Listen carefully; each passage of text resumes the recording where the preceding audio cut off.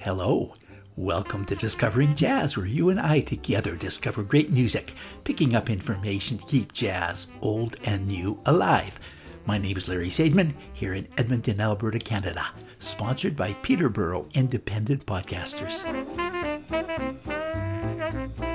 Last week, I introduced you to bebop, a genre of jazz that began in the early 1940s and remains in the mainstream of jazz even today. For part two, more of the same, with a bit more focus on the factors that made this music so popular with jazz players and enthusiasts and why it has never really caught on with the public. I do find that most people who say they don't like jazz are referring to jazz that has a bebop influence. You play them swing, even country swing, or old New Orleans style music, or even the Steely Dan tunes that have jazz riffs and some of the so-called smooth jazz played on some radio stations, and they're often okay with that, but not this.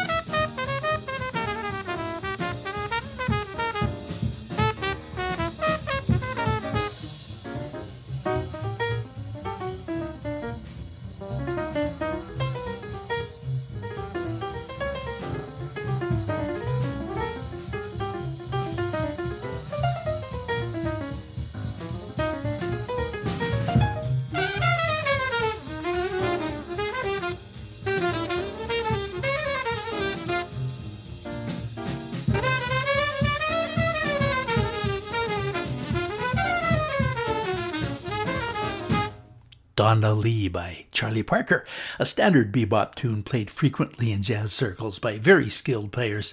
It's no wonder it doesn't catch on with the public, even if it does use the chords of a more popular tune called Indiana, or Back Home in Indiana, first recorded in 1917.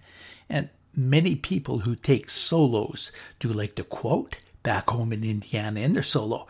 Let me play a version of that tune so you can see how Donna Lee has used the same chord sequence. Lester Young with the Oscar Peterson Trio featuring Herb Ellis on guitar. Indiana from 1957.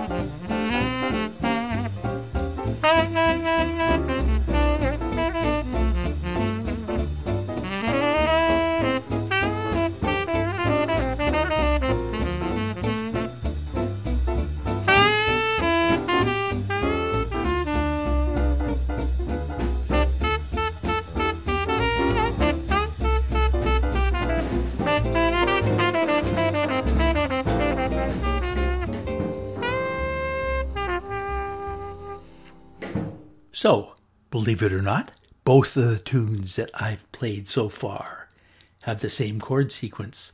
First, Donna Lee by Charlie Parker and Miles Davis, and then the old standard Indiana, here played by Lester Young with the Oscar Peterson Trio. So that might provide a bit of the answer as to why bebop became so popular with jazz musicians. Well, even before bebop, it wasn't uncommon to use what is called a contrafact, which is to create a new tune from a chord sequence from a standard. In bebop, it became almost the norm. Great musicians like Charlie Parker would improvise around a tune the group is playing, then use that improvisation as a basis for another tune.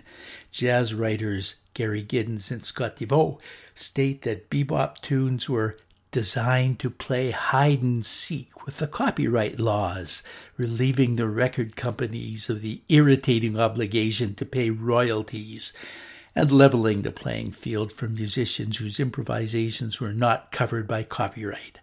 Unquote. Here's one more example, and again, it's Charlie Parker. Another commonly recorded and performed tune, Ornithology, utilizing the chord changes of How High the Moon.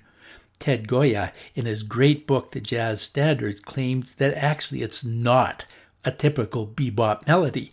It doesn't have the chromaticism or color tones typical of bebop, and it's more typical of Bird's earlier Kansas City jazz roots. But the solos, extremely influential and very much bebop. Here it is.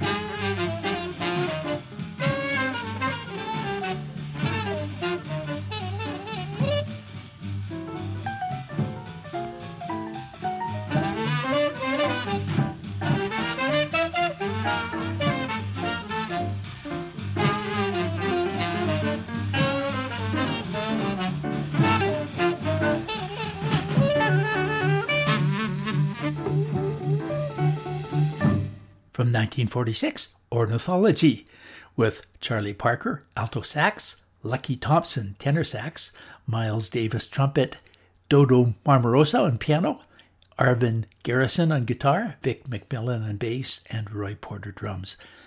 The sax playing of Charlie Parker was treated with reverence. Jazz musicians would take a lot of time to transcribe each of Charlie Parker's solos. Ted Goya claims that he was drawn to the almost Platonic idea of mathematical precision married to emotional intensity, unquote. Goya suggests that the best way to resonate with Charlie Parker's playing is to sing along to each tune and to each solo. Start with the simplest stuff, maybe Billy's Bounce. Then you'll be immersed in the essence of the bebop sound, and you'll find the rhythmic structure of the phrases, and you'll internalize the chromaticism and the cadences. So one more Charlie Parker tune, Yardbird Suite. But rather than playing a Charlie Parker version, here's one where lyrics are added and sung by the great Bob Dorough, who is also the pianist here, as well as Bill Takacs on bass, Warren Fitzgerald trumpet, Jack Hitchcock vibes, and Jerry Siegel drums. Bob Dorough, Yardbird Suite. Hey jazz fans, I sing this song hoping you'll all find out the man who wrote the Yardbird Suite. Leave you no doubt, tell you about Charles Yardbird Parker was his name. The facts, he carved his fame in history. A sax for his axe. His improvisation was miraculous. Mastermind of rhythm was he. He blew notes that nobody'd ever heard before till then. Blew as they'd never been. So often true as genius seems to do. He suffered his life through, but gave us the Yardbird Suite. All because he never stopped blowing. When he had the miserable woes, he seemed to pour out his horn and make each person listening feel that he'd never known what being low down could be. He knew that blowing happy music going to set him free.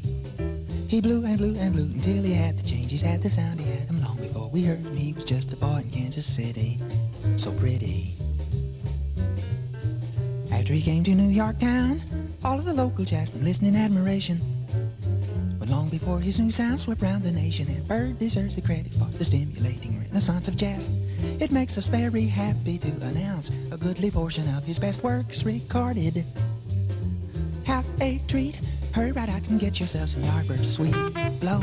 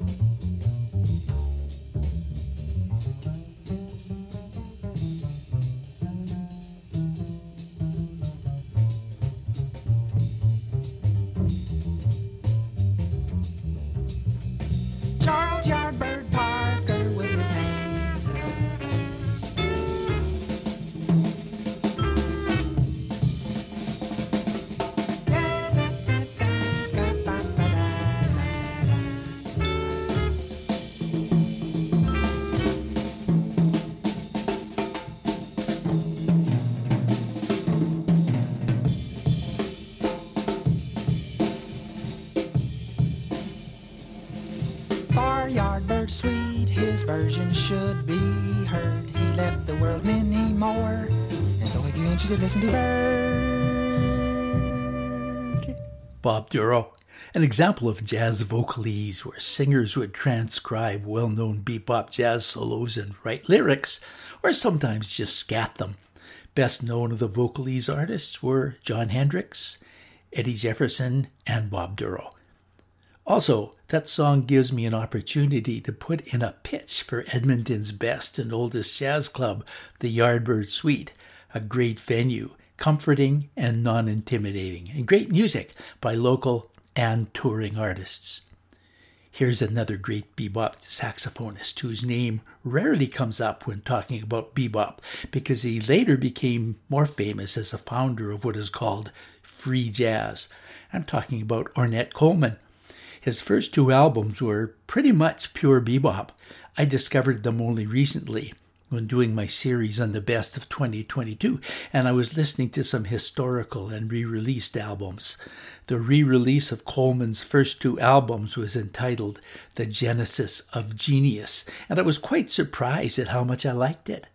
What I've discovered by listening to those two albums is that so much of those modern jazz albums of original tunes and solos that go off to some crazy and atonal place really isn't all that modern.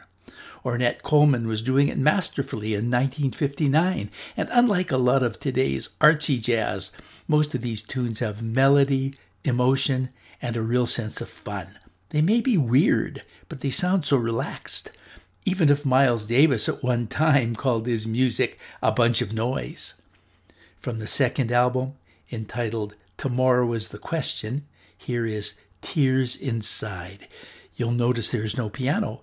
In fact, no instrument playing the chords to the tune. Just Coleman saxophone, Don Cherry on trumpet, Percy Heath on bass, and Shelly Manne drums. Ornette Coleman.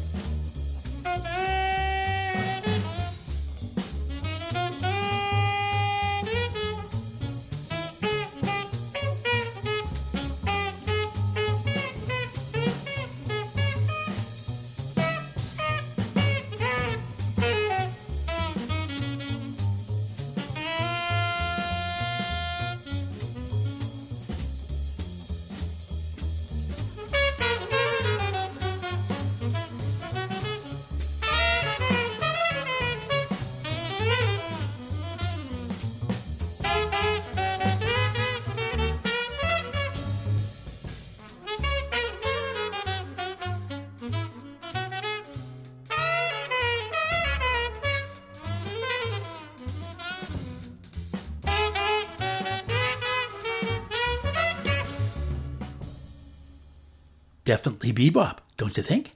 Ornette Coleman and Tears Inside. Let's talk again about what makes it, and most of the other recordings I'm playing today, bebop.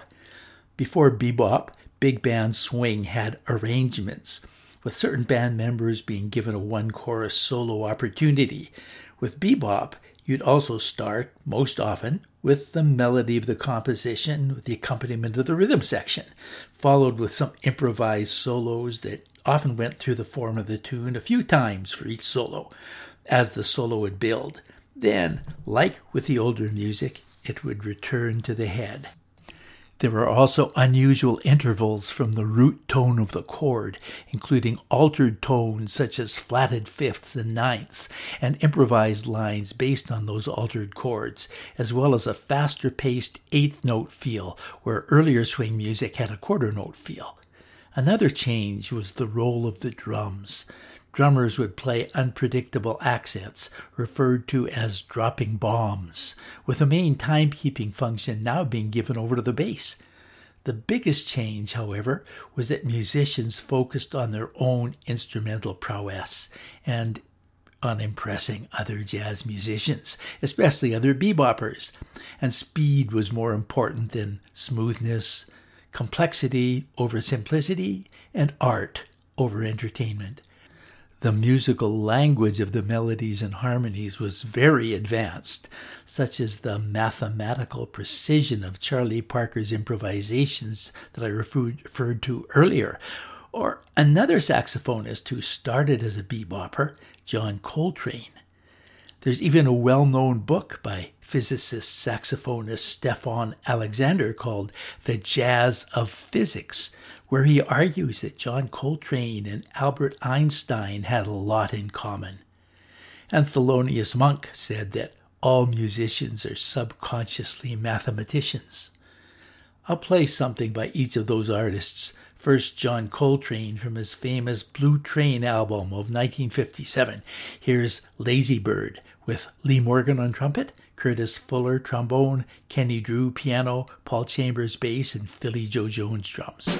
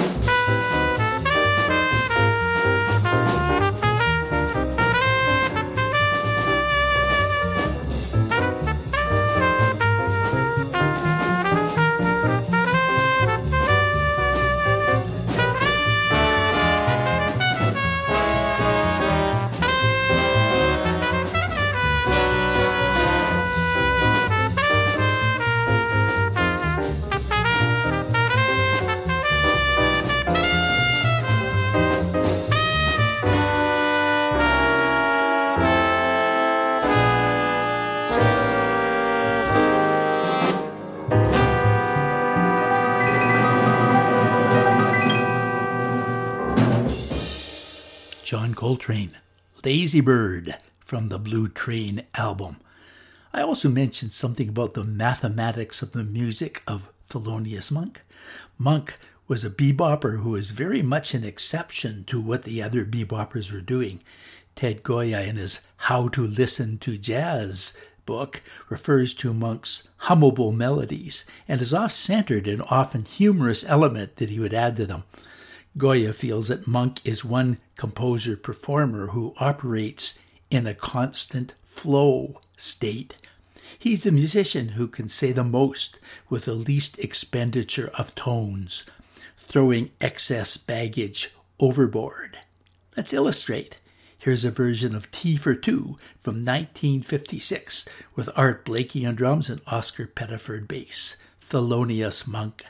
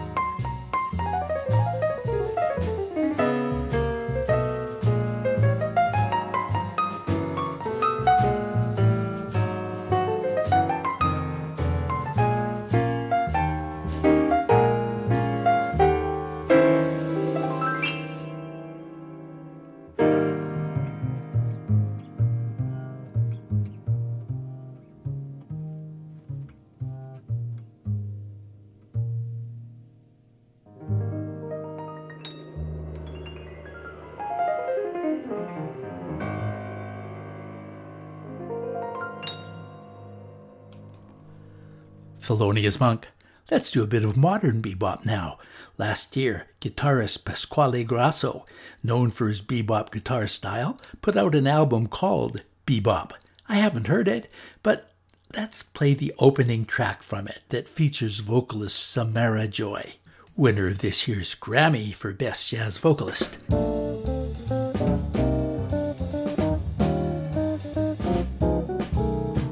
I'm in a mess, I guess. I'm in an awful stew. My baby's gone and left me. So what can I do? I'm in a mess, I guess. I'm in an awful way. He packed his bag and left me just the other day. We were all so happy.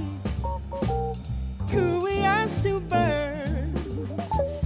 Then he said, I'm leaving. I couldn't believe what I had heard, so I'm in a mess, I guess.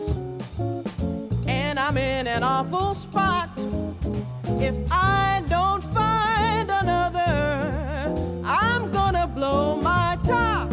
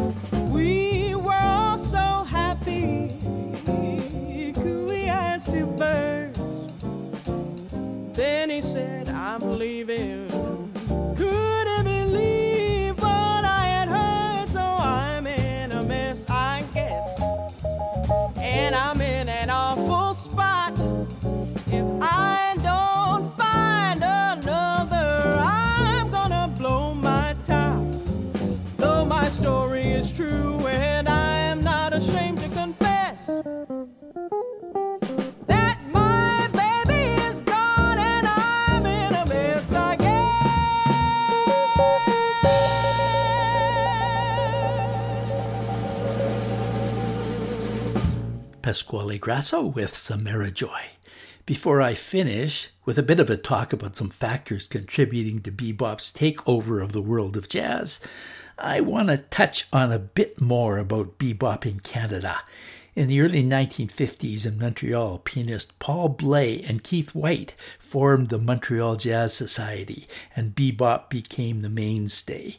And later, Paul Bley became part of the free jazz movement. But let's hear him playing some bebop from 1989, an album called Bebop, Bebop, Bebop, Bebop, with Bob Cranshaw bass and Keith Copeland drums.